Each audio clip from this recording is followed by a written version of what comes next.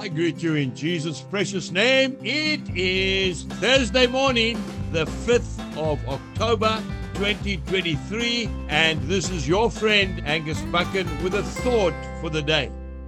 We start off in the book of Job, which some say is the oldest book in the Bible. The farmer Job. He says, "For I know that my Redeemer lives, and he shall stand at last on the earth."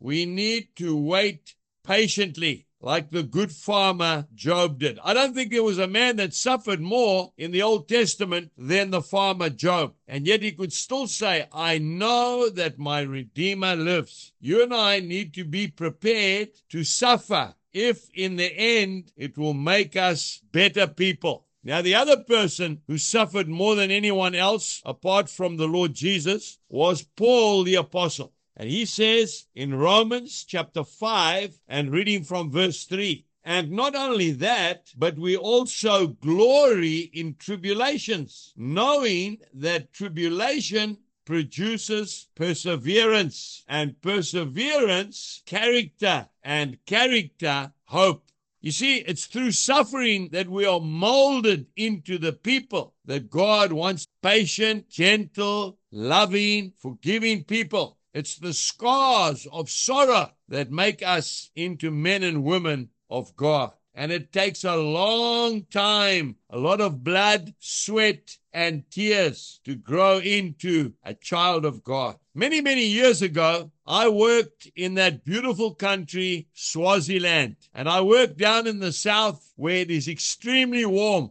I worked on a huge sugarcane plantation. And that sugarcane used to be irrigated. I'm talking about thousands of hectares of sugarcane. You know that we would cut that sugarcane at 11 months old. The sugarcane grew literally like weeds. We could cut it in 11 months. Then I moved into South Africa, and I have neighbours that grow sugarcane. But that sugarcane takes 23 months to grow because of the frost and the cold and the hardship. But you see, the sucrose is what you get paid for. And the sucrose in the sugarcane that is 23 months old far exceeds the sucrose that they take out of the sugarcane, which grows very quickly in a short time. I want to say to you today, do not despair if you are going through hardship. Do not be concerned if you say, "Well, I'm just going through so much tough times. I don't know how I'm going to cope." You will cope. And not only will you cope, you will grow through it in stature. And you'll become like Job, who could say, "Even though he slay me, yet will I still trust him." Have a wonderful day today.